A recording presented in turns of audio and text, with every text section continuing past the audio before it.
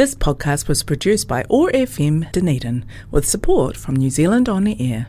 Otago Access Radio, in partnership with Otago Polytech, brings you Blowing Bubbles. Blowing Bubbles brings you positive conversations with people in their bubbles around the world. How are people living their bubble lives? Working from home, keeping kids entertained, and staying connected and getting exercise. And how are these things presenting us with the opportunities to find new ways of living? Every weekday, the Sustainable Lens team of Samuel Mann, Shane Gallagher and Mara Karatai reach out from their bubbles to chat with interesting and positive people around the world. Broadcast on Otago Access Radio 105.4 FM and streamed and podcast on oar.org.nz and sustainablelens.org, bringing connection, joy, kindness and peace in the days ahead. Welcome to Blowing Bubbles, positive conversations with people in their bubbles, their safe spaces around the world. I'm Samuel Mann in Sawyers Bay, Dunedin, and I am joined from Whakatane by Mawera Karatai. Kia ora, Mawera. Kia ora, Sam. How's it going? It's going very well indeed. I'm off for a swim, so that all is good with the world. Fantastic. That's very good news. Because it's not very long until the big summer swimming season starts, and I have not done enough. Well, I'm counting down the days until I finish work for the year, and I won't be swimming. I'm just going to be writing and finishing my doctorate. Hey, and next Wednesday, I've got a meeting in Auckland. And do you know what happens on Thursday? Total coincidence. What? The America's Cup sailing starts. Oh. So I've changed my flight. I'm staying over. Cool. And who are we introducing today? Today it is my absolute honour. Well, first of all, I'll give you some context. So we have just recently interviewed Tony Boynton, and we've interviewed a few other people who have talked about the Māori wards. And as you know, I've been to Wellington last week and we delivered our petition to the Minister in Tamati, and it's been amazing. But there's one person who has been the wind beneath our wings, and that's Andrew Judd. And he brought attention to this in a way that no one else has, and has posted every single day for 200 and something. How many posts is it now, Andrew? Oh, it's 2.5 years. It would be 2.5 years every day to bring awareness to this issue, and here we are talking to you tonight. And Andrew, I tell you, I stood on the steps of the Parliament, so thankful for you and what you've done and the commitment you've made to bring awareness to something that is important for my children and my grandchildren. And I think you're amazing, and thank you. Welcome. Well, kia ora for that. And I guess firstly, thank you for the opportunity to share such a dynamic duo and everything that you've been doing over, obviously, post-COVID and during COVID and lockdowns, and just a snapshot of what's happening in our country and with us as the people that live here. So thank you for the opportunity to join you. Welcome, Andrew. How was your bubble life? How was your lockdown? Wow, I know before we came on, you asked me to sort of think about that, and you sort of cast your mind back in so many ways. It seems like a lifetime ago, yet actually it's quite close in other ways as well. So look, my wife's a nurse, and so we had a case here in Taranaki, so we decided early on that my wife would self-isolate at my business practice in town, and we've got 2 teenage children. So my duty became mum, dad, mentor, entertainer, peacemaker. It was quite... It seems a very sexist thing to say, but I have to be honest and say I never realised how lucky my life was and how much my wife actually did. All the cooking and the cleaning and the organising the kids and getting dinners ready, and oh gosh, but it's I guess for all of us it was insane. It was a kind of a special bonding time with all of us, really, because we got to know each other in a whole new way, and that's will remain. So even with it, the long hair and the arguments and the laughs and the frustration and the fear, the uncertainty, has bonded us in a deeper way. I think that's so, because you got to look for the positive as well as the fact you were locked down and coming through it all. I've been such a journey and so proud of our leadership and our Prime Minister. I know we hear this a lot because it's so true. I mean, it's just felt safe and secure, and I think it's in a lot of ways brought us closer in a certain way. Are the kids old enough that you didn't have to also be a teacher? They mock me. They were long past my educational level. So our daughter's, she's finished the university, and our son is 17, but he knew more than me at 12. So it was quite funny, really. Our son felt the most aggrieved because he felt he was paying the bigger price because of no sport, no end of his social. He's year 13 now. And we had a lot of debates around a lot of political decisions that were going on at the time, because it meant we had to challenge each other around, was it the right decision? And he felt like he was trapped and they'd gone too far and all this stuff. And my daughter, of course, had the opposite view, and Jacinda's doing a fantastic job and she's keeping us safe. So it was really, the dynamic was great. It was interesting. It's fun, isn't it, when they get old enough to have discussions for which you don't know the answers? That's a good point. So not only that, so we've got the two children, and if I was to put them into political parties, for want of a better phrase, my son would be ACT and our daughter would be left of Labour. And so we had some really great conversations where I had to say, look, we just, for the sake of it, we have to walk away from each other, because there's just no, whether it's their true feeling, and their children, they're finding out their way. And the experience that they watched with Dad, I guess, going through the political journey has challenged them in their own right. And so that's a good positive thing, I think, is hopefully they become good human beings that contribute to society. And were you working during lockdown? No. So my wife was. She carried on as she was a nurse, and so I work in optometry. I did a few urgent repairs for frontline staff, so that was rewarding in itself, really. And so I went down to the optometry practice and fixed some glasses and dispensed some contact lenses through the door, open the door, shut the door. But just living the experience of teenagers. You're lucky you didn't have to actually get up close to people, because you have to get real close to people, don't you, to look at people's eyes? Well, in optometry, so I'm a dispensing optician, so I can't actually test eyes. We have optometrists in our practice that do that. So my skill set is such as to repair glasses and to dispense glasses from a prescription. But yes, we were out of action as such for 8 weeks in total. For that reason, it wasn't until we got to level 2, I think it was, where we could test eyes. So the like everybody, the challenge extended a little bit past the actual lockdown period. But we've bounced back. I mean, I feel very positive. I mean, there's a lot of uncertainty still, of course, but I think coming through that time, as I was touched on in the recent election, I think things are looking good. We're not without challenge, but life's never without challenge. And you were the mayor of New Plymouth. Is that right? That's right. So I did 9 years on New Plymouth District Council. I did 2 terms as a councillor and 1 term as mayor. That's right. Very, very privileged to get to that position in your community. Very special opportunity to lead your community, to be active and be a voice. And how's New Plymouth doing? So mixed results. So no surprises. We talk about the black gold and the white gold, and the black gold is termed for the oil and gas, and the white gold being dairying. So, recent announcements of transitioning out of fossil fuels into green areas has caused perhaps anxiety, but also opportunity. And so I think there's a positive vibe in our town. I mean, like most towns or cities in New Zealand, there is aspects like tourism that is suffering a bit more else, but I think there's a good vibe. I think post-COVID, again, we've had a chance to look at ourselves, who we are, and reflect. And this question of Māori ward and representation is alive and well again here in New Plymouth, because just to get straight to that, we've come back round again from my time as mayor for the review to be, or the decision or discussion around a Māori ward seat has come back, and the new council voted to follow us and establish the seat. So I'm very proud of our council and our community, because unlike the first time 6 years ago, the noise as such, or the angst and the anxiety, seems to have dissipated somewhat. It's going to be interesting. So it's an ongoing journey, because it always will be. Relationships are ongoing, and we're finding our way. I think after all these years of being in a treaty-based relationship, we'd be far further down that road. But it's okay in that we have to do these challenges. We have to have these conversations. So, yeah, it's great. I want to come back and talk about the Maori Awards, but first let's take some music. Let's have Bob Marley, One Love. Why this one?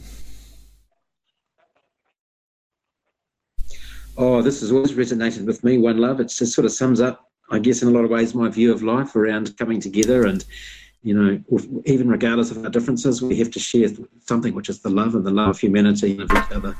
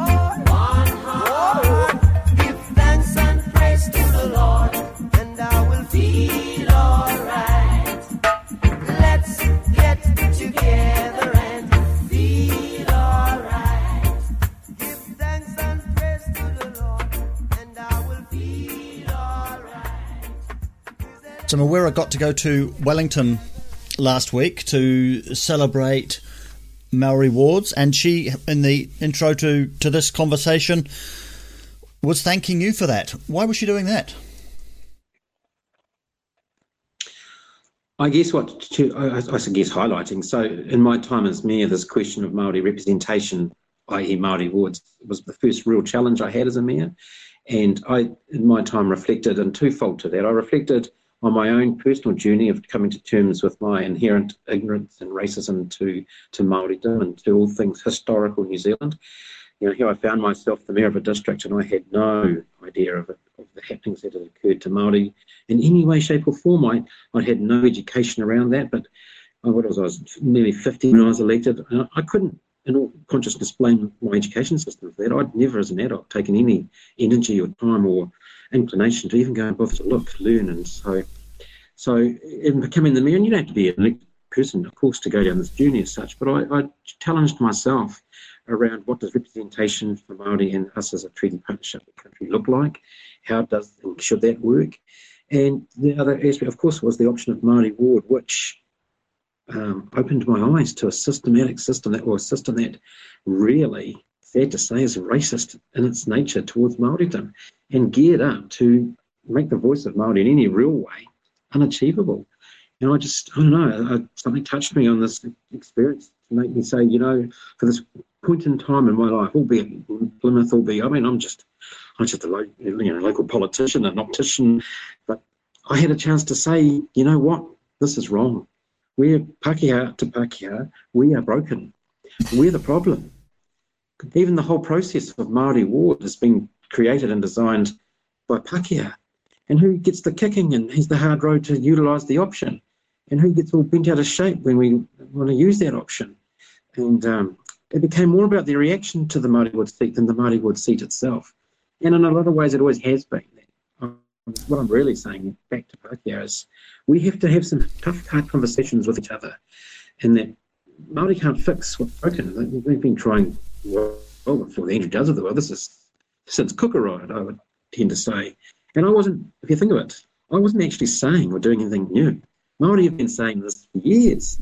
And so even in the sense that all of a sudden I had some ears of people, because what? Because I'm Pākehā. So even that in itself shows how broken we kind of are. And we have to find a way. We've got to find a way to cut through this real hard stuff. And that takes, a lot of people have done a lot of things well before me, and just alluded to, a lot of great people have continued it. And so the petition that we saw in Wellington, I just talking to tears, because I'm just so proud that people have continued to stand up for justice and inclusion. And I'd also add, if I can, then that all we're really asking, or that's been asked, is that we make the process equal. No one's saying anyone should be given anything, and you'll hear all the rhetoric around and the kickbacks and all of that. And I just say to people, really, take some time to go and actually find out what Māori awards mean, why it's important to us all. And it's not the destination by any stretch. It's just the beginning of the beginning. It's just to make the process of establishing a seat the same as any other seat that we can create. And so I think, I was very touched by the introduction. But for me, I'm just, I liken it to, if we're moving a big mountain to change things, if we're moving it a stone at a time. I just simply moved a stone. There's been lots of people doing it, and that'll continue. But hopefully what we're starting to see is some daylight by having moved that mountain somewhat. Because you were willing to move a stone, so were a lot of other non-Māori. They were willing to pick up the stone and move it too. And that, I think, has been the extraordinary thing that I've observed after an entire life of being impacted by my genetics, by my name, by all of those things, and at times feeling incredibly isolated and victimized and like a second-class citizen. All of a sudden, the people who collectively have represented all of those negative things picked up a stone. Yeah. And that has blown me away. And when I actually look back at the start of that and the movement that you really inspired, that blows me away. That absolutely does, because we've been trying for generations to get that movement. And it took one person with the right language and the right approach and the courage to start that movement and work with us. And now we're all on that journey. And thank you for that. Oh, look, that's very touching, and it means a lot actually. And so, but I really do thank you, but it's, for me, there's so much more I have to do, and that is the journey from Māori Wood for me has become Pākehā to Pākehā, and I hope this makes sense. We really, even the Māori Wood seat, this needs to go a lot deeper into our psyche and around who we are. And we think things like stuff that have come out, and I congratulate the stand they've taken. But it's easy, a bit like Māori Wood, to say or think that I've done that, we're there, when we're nowhere near there. And so my call is to other Pākehā, people that are in positions of power. So I was in a position of power, albeit a mayor, but I had done nothing special to get that job other than being born Pākehā, to be honest. And I had all the privileges that had come my way through systems that allowed me to get somewhere so much easier. And there's a lot of people like that in New Zealand still to this day who might say certain things, but I need to see action from these people, and real action, to really break down systemic racism through every aspect of our society in New Zealand. And it's going to be, look, this isn't easy stuff. We know this, right? And so no more so than for Māori, because one of the things I often thought and say is, how privileged again am I? I can walk away from this. I don't wake up Māori. I can just get on with my life, get back to optometry, and nothing, life's still the sweet for me. But once you see something in life, you have two choices. You can ignore it, or you do something about it. And you don't have to be an elected person to move a stone.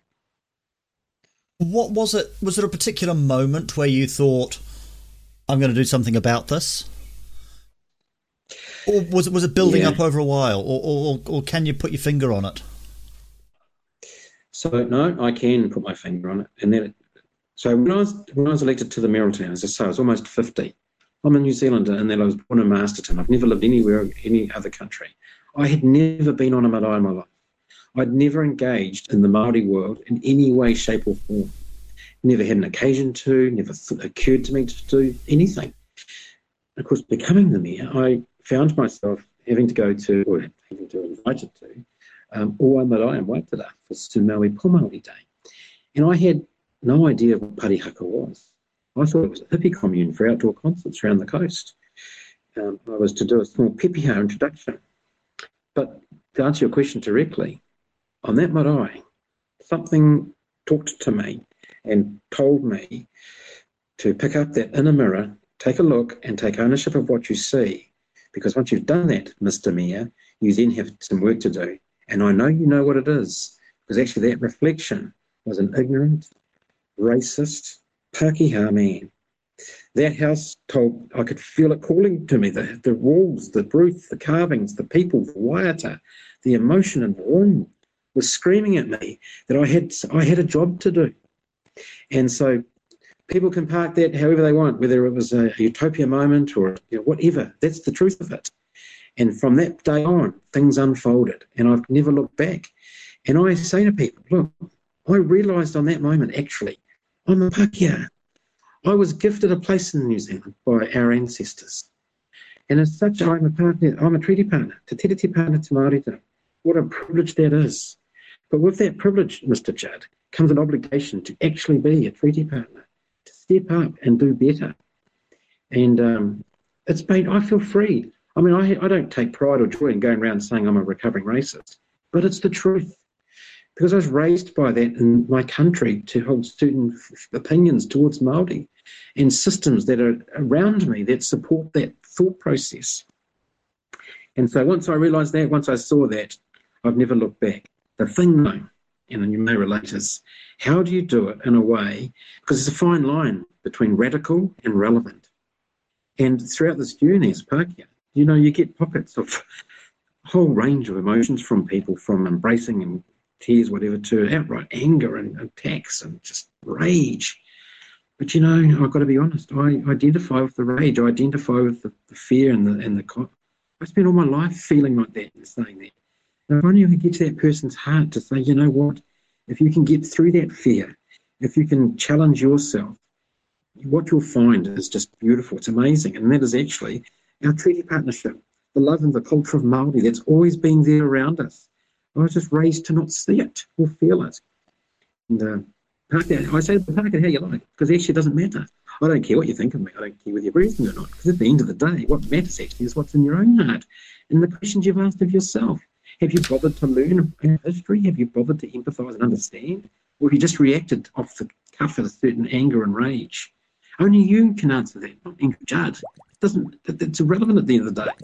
It matters what you think and how you behave. Bubble sprite of the forest of Orokonui, Dunedin's favourite goddess, Tahu Mackenzie. Kia ora koutou, nā me aroha nui kia koutou ko tāwaho. I hope you're all having the best day, beautiful superstars in your beloved universes. And I really hope that wherever you are and whatever's happening around you, this journey that we're all on together is proving to be very rewarding, very sustaining, and illuminating for you more and more each day who you are. A triumph of nature's art, perfect, unique, and here making things better. Thank you. So as we know, beautiful people, we've shared this incredible collective emotional roller coaster together. We've had grueling times together. We've had moments of revelation and elation and joy and a sense of great release and relaxation together. We've had times of frustration and anger and suffering and pain. The whole gamut of human emotion has been run through collectively together this year. How wonderful. What an incredible, phenomenal experience to experience together. How absolutely life-changing for us all. And of course, I've been very grateful to have these 5 minutes each day with you to talk with you about this. Thank you so much for having me.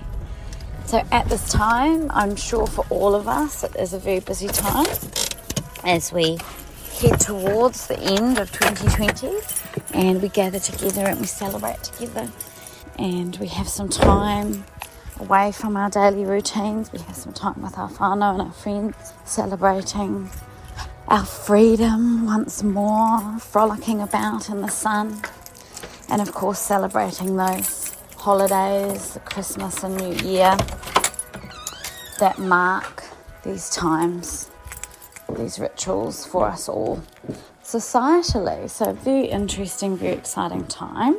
I am absolutely flat out at the moment, and when I say that, of course, I speak with deep gratitude and deep excitement for all these wonderful opportunities that are coming my way, but also with a sense of just having to continue to make things happen and bring forward an energy of presence and an energy of engagement, perhaps without the same level of depth as if I had less things happening all at once, but still the ability to continue. And I'm sure that we're all in this state at the moment. We're juggling a million billion things.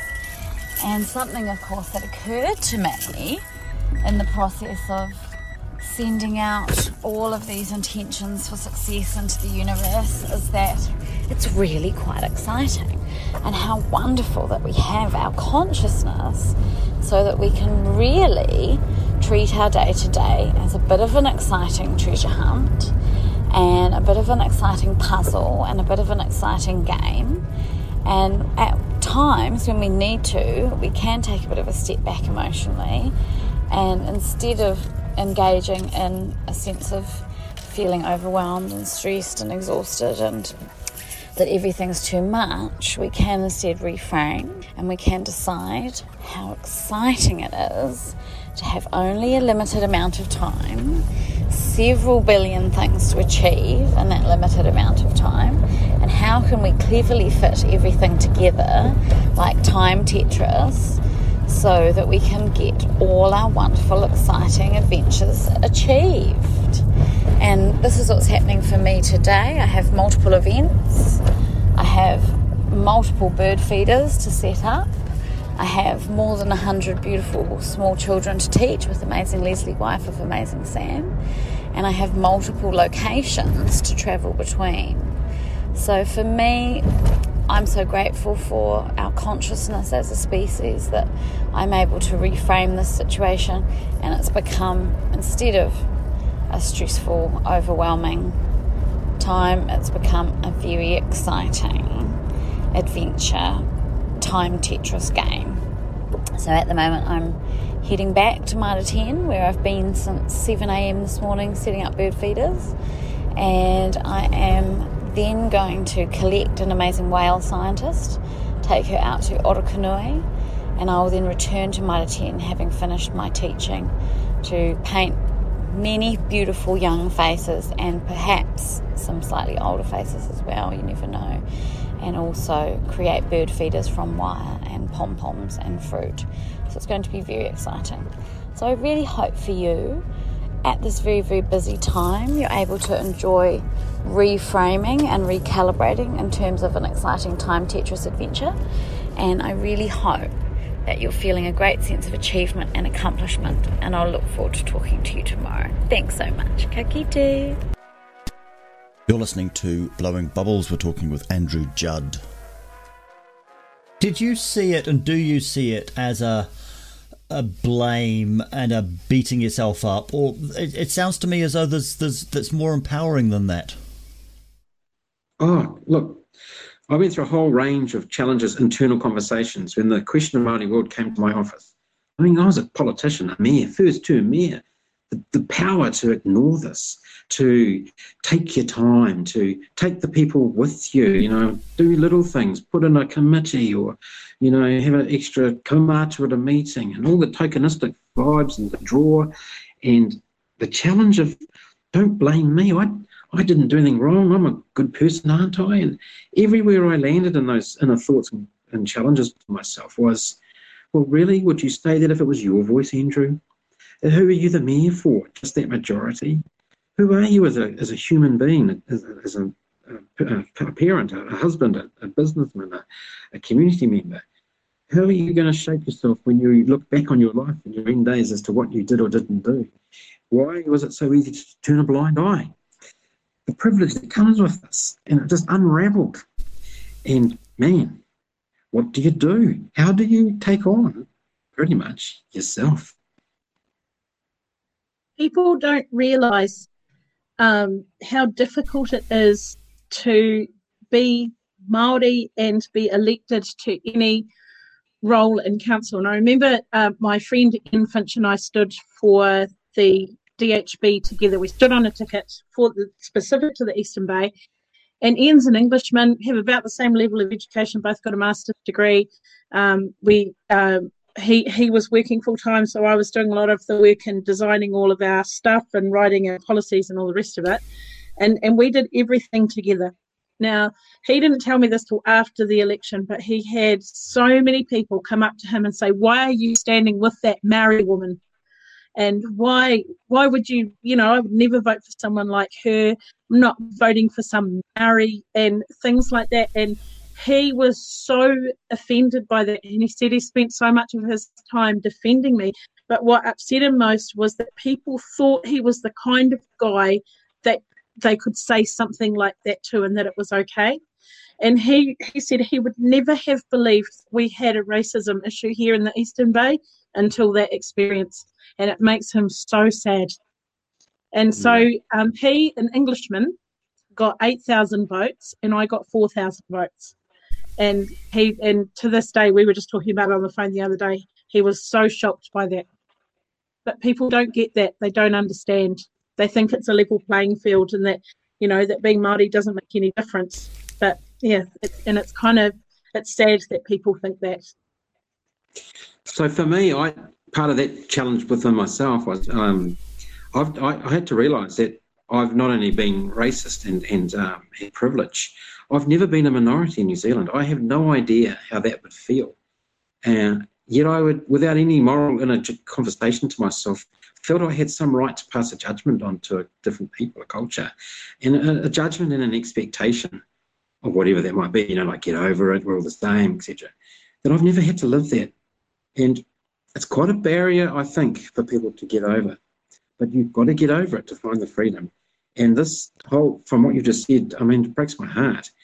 And that's really what I'm trying to get to the nub of, because even having a Māori ward seat, as I laid out, that's not, you can't legislate love. You can't legislate getting people to challenge themselves. You've got to get people to challenge themselves, and they need to see it in themselves. And so that's all I did. I'm not an academic by any stretch. I'm just a dispensing optician that got into a council and found myself in the Mayoralty. And to be the Mayoralty, when I look back, because my slogan actually at the time was, let's bring honesty back to local politics. And the narrative behind that was just a complete conversation to myself, and that was about, we're not being honest about rates, we've got an ageing population, we can't afford rate increases, our infrastructure is not being spent on properly, we're not being honest about ourselves. I didn't know that I'd get challenged about actually what honesty in local politics actually means in terms of our country, in terms of Māoridom, in terms of our racism and our broken systems. And so you've highlighted absolutely a place that, and I only speak for me, because I can't speak for Pākehā, of course, I don't speak on behalf of Pākehā, I speak as a Pākehā. And I reflect on myself and say, because we've normalised the way we react to Māori. And we just cannot see how broken we are and how sad it is for us, and to be selfish again. Because if we can fix that, and only we can challenge ourselves on that, through that pain is absolute glory. Because if we truly bound ourselves as treaty partners, which was promised from the get-go, we would be an amazing, unstoppable country. And to get there, we need to break down all of what we said, all of those structures to the core. And I'm looking for the new leadership with a lot of hope. And I am one to poke. I do know that, because you just got to, right? You've got to keep the feet to the fire, as they say. Because I feel sorry for the government I'm talking about. They're going to get pushed every day on, because so many promises that people want. But, We really need some strong, tough things to be said within each other. Pākehā to Pākehā, as I say, Māori can't be in that space because we know that to be true, because all I'd said was what Māori have been saying since Cook arrived. But here I am, a Pākehā male mayor, and all of a sudden, oh, you've done this, you've done that. Oh, no, I just saw it. I just saw something that I can now no longer unsee. And I feel blessed, actually, as hard as it can be for everybody, and it's an ongoing journey. I'm a recovering racist. People might say, oh, surely you've recovered now. No, there are things that are said in the media or something I might read or see that trigger straight back to that feeling. Because it's almost in my DNA. From the womb, I was taught to be and react a certain way towards Māori. And going to that place is as natural as anything. And when you're in the office of Admiralty, or if you're elected in that position, there's another human dynamic, and that is, I want to stay here. Because actually, this is quite nice. I get a big office, I get chains, I've got a secretary, I've got a big boardroom table in my office there, and people listen when you talk. It's quite intoxicating. I don't want to do something that's going to, take that away. Māori wards, Māori representation, I don't know. Wish that could go away.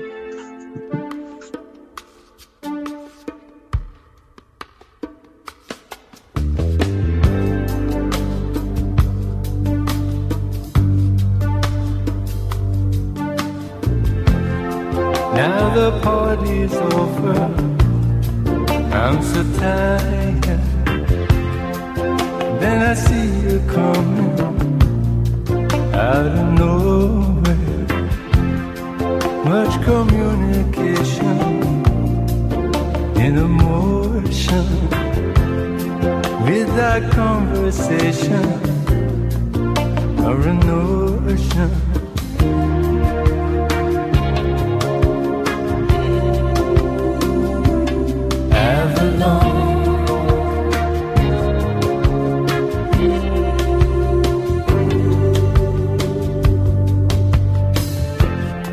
When the samba take you out of nowhere, when the background fading out of focus, there's the pictures changing every moment, and your destination you don't know where.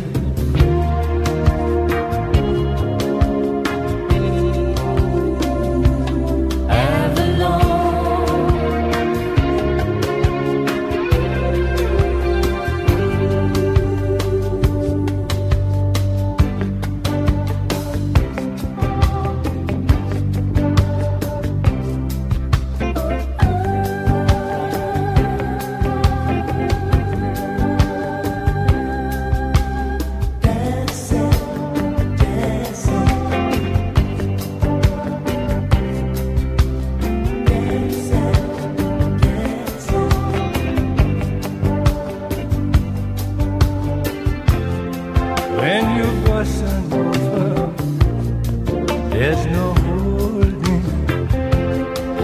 Would you have me dancing out of nowhere?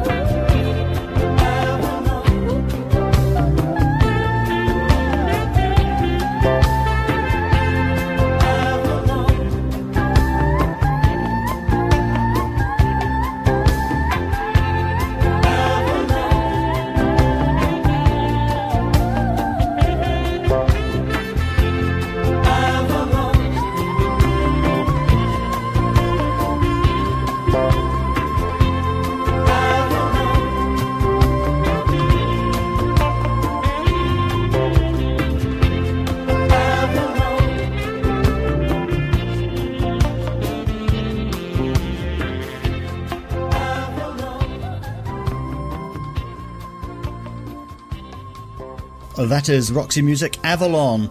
Andrew, we've seen lots of changes over the last almost year.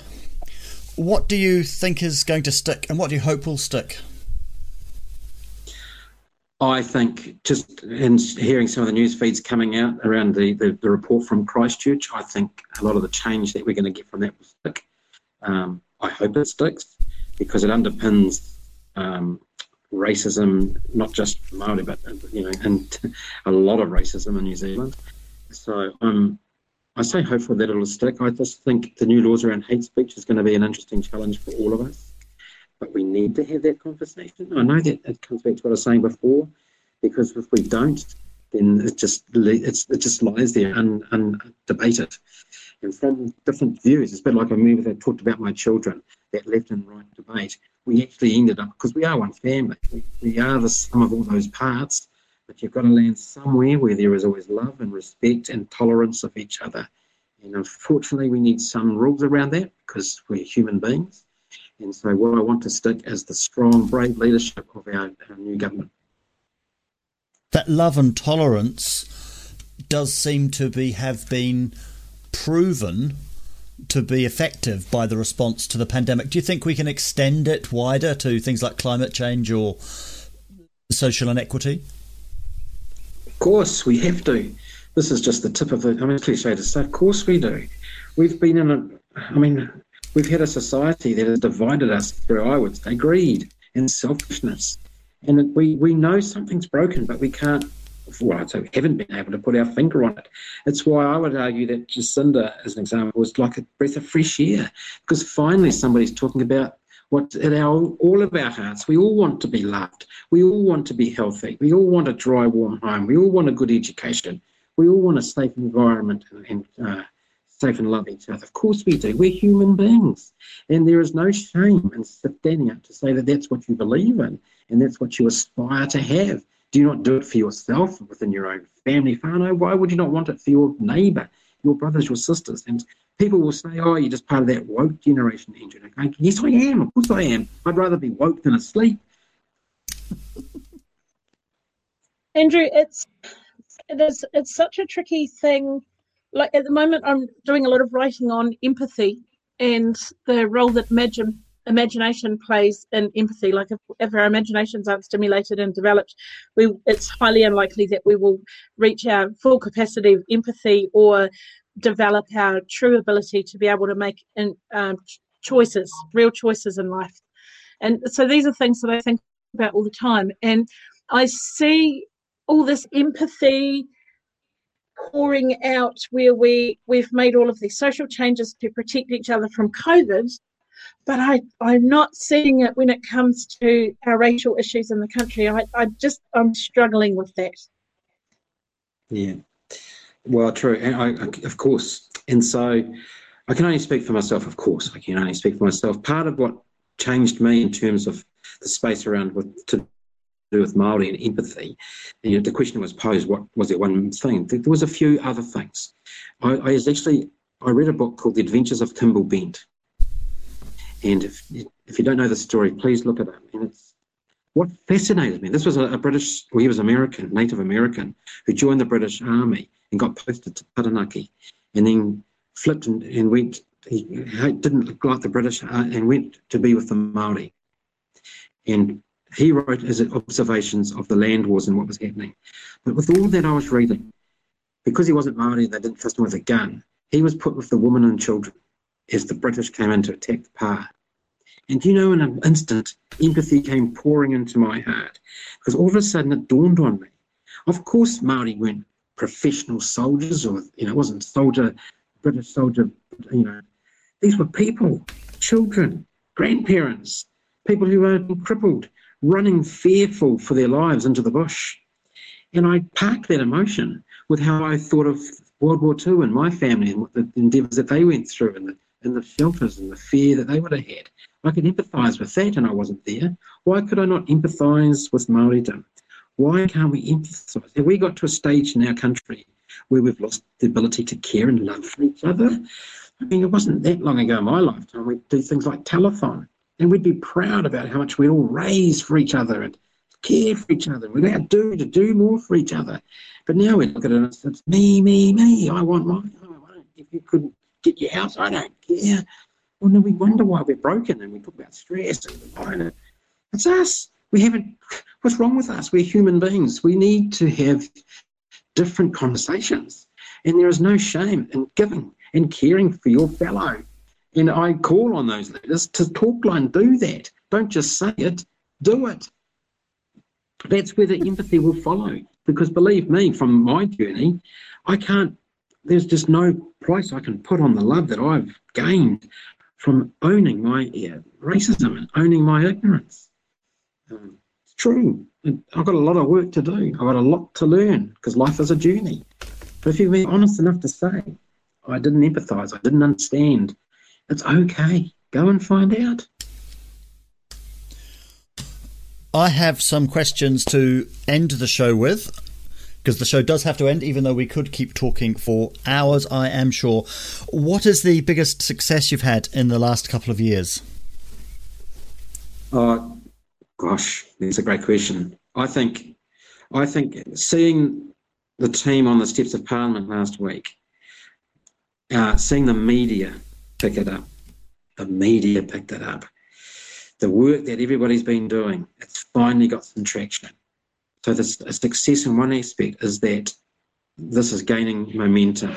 People are talking about it. Change is on the horizon. Yeah, I guess that's the biggest success I can aspire to say. And the fact that I've continued, I think people are like sponges. We need to have these conversations. And so the success is that they're just also gaining in momentum. So, yeah, to try and find that truth, to find the way to empathy. So it's the shift in the voting just recently.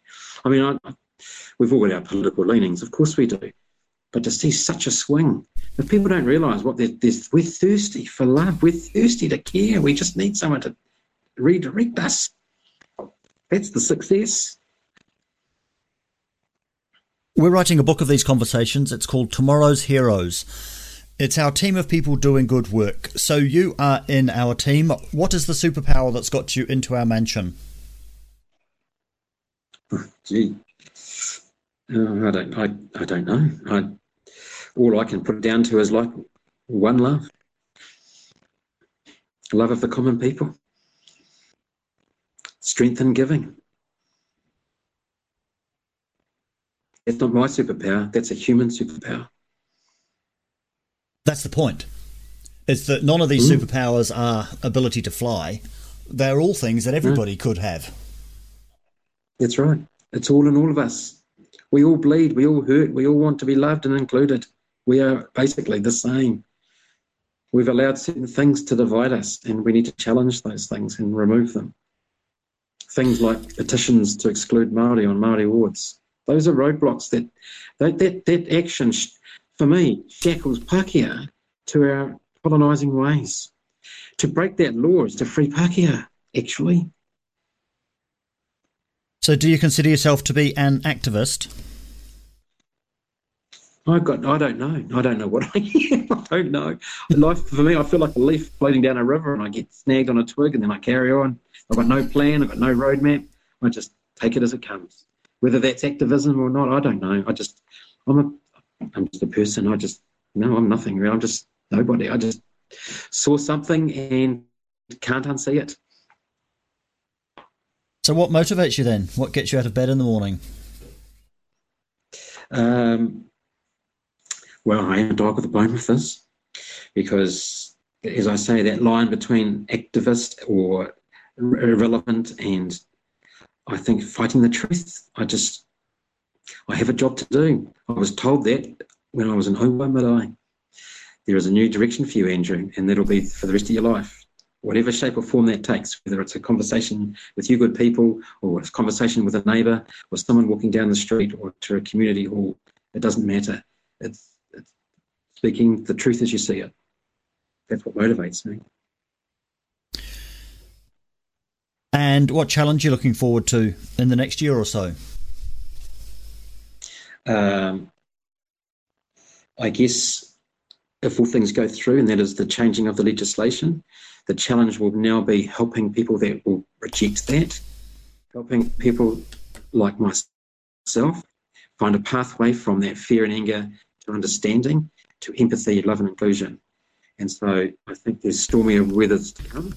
I think some of the things the government is perhaps going to do is going to create deeper conversations, fear and anxiety, but it's okay. So my challenges moving forward are to help. Because I can't otherwise, I mean, when I see all that stuff, that's who I was. I'm only seeing myself. And lastly, do you have any advice for our listeners? Oh, keep listening to you, of course. Look, I think any advice, you don't need it from Andrew Judd. We know what's right and wrong in our heart. And to always, if you can always step back from an initial reaction, take a breath, think about being in that other person's shoes, and whatever situation you're in, and respond in kind and heart, because there is more power and truth and love and light than initial angry response of words that you may regret, because you can't take it back. And so my advice to anybody is just put yourself in someone else's shoes. Thank you for that. Mawera. Andrew, as we stood on the steps of Parliament and looked out to the crowd, there were more white faces than brown. And it was the most amazing feeling. And for me to be able to stand there next to my now 11-year-old son and share that moment with him because of something that you started, that just inspired this beautiful change. But there aren't words for that. It's an amazing thing. And thank you for everything you've done. I really just... so much respect and so much honor. Thank you. Well, love and peace to everybody. And just on that, we are the example to our children, and what we do in our time makes the difference for them. And a lot of this is for them. So thank you. Thank you very much. There is a song about Kimball Bent. Shall we go out to that? Wow, that'd be great.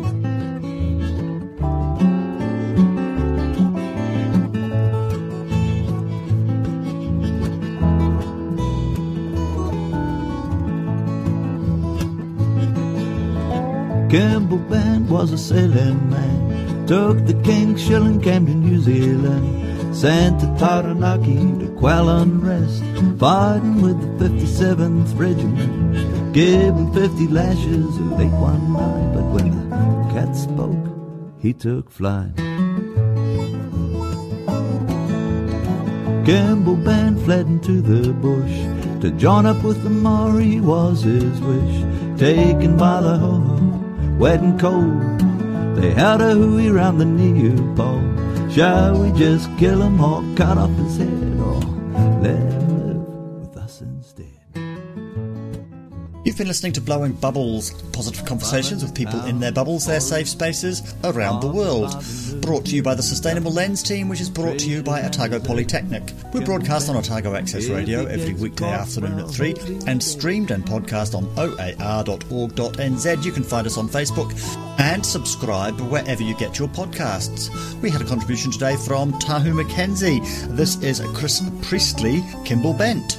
I'm Samuel Mann in Sawyers Bay, Dunedin, with Mawera Karatai in Whakatane and in New Plymouth, Andrew Judd. We hope you enjoyed the show. Te Takawaru he did fight, beat the British Army in all its might.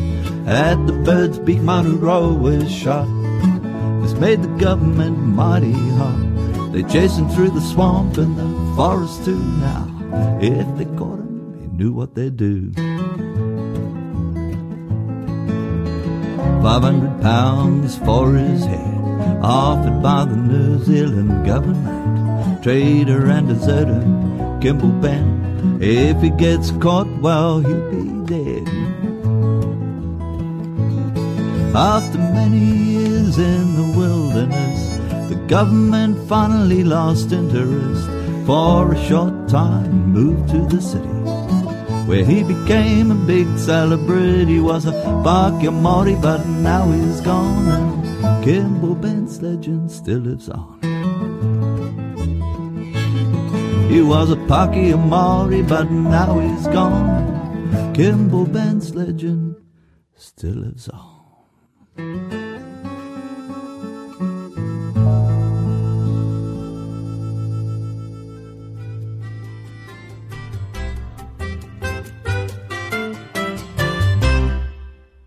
This podcast was produced by OAR FM Dunedin with support from New Zealand On the Air.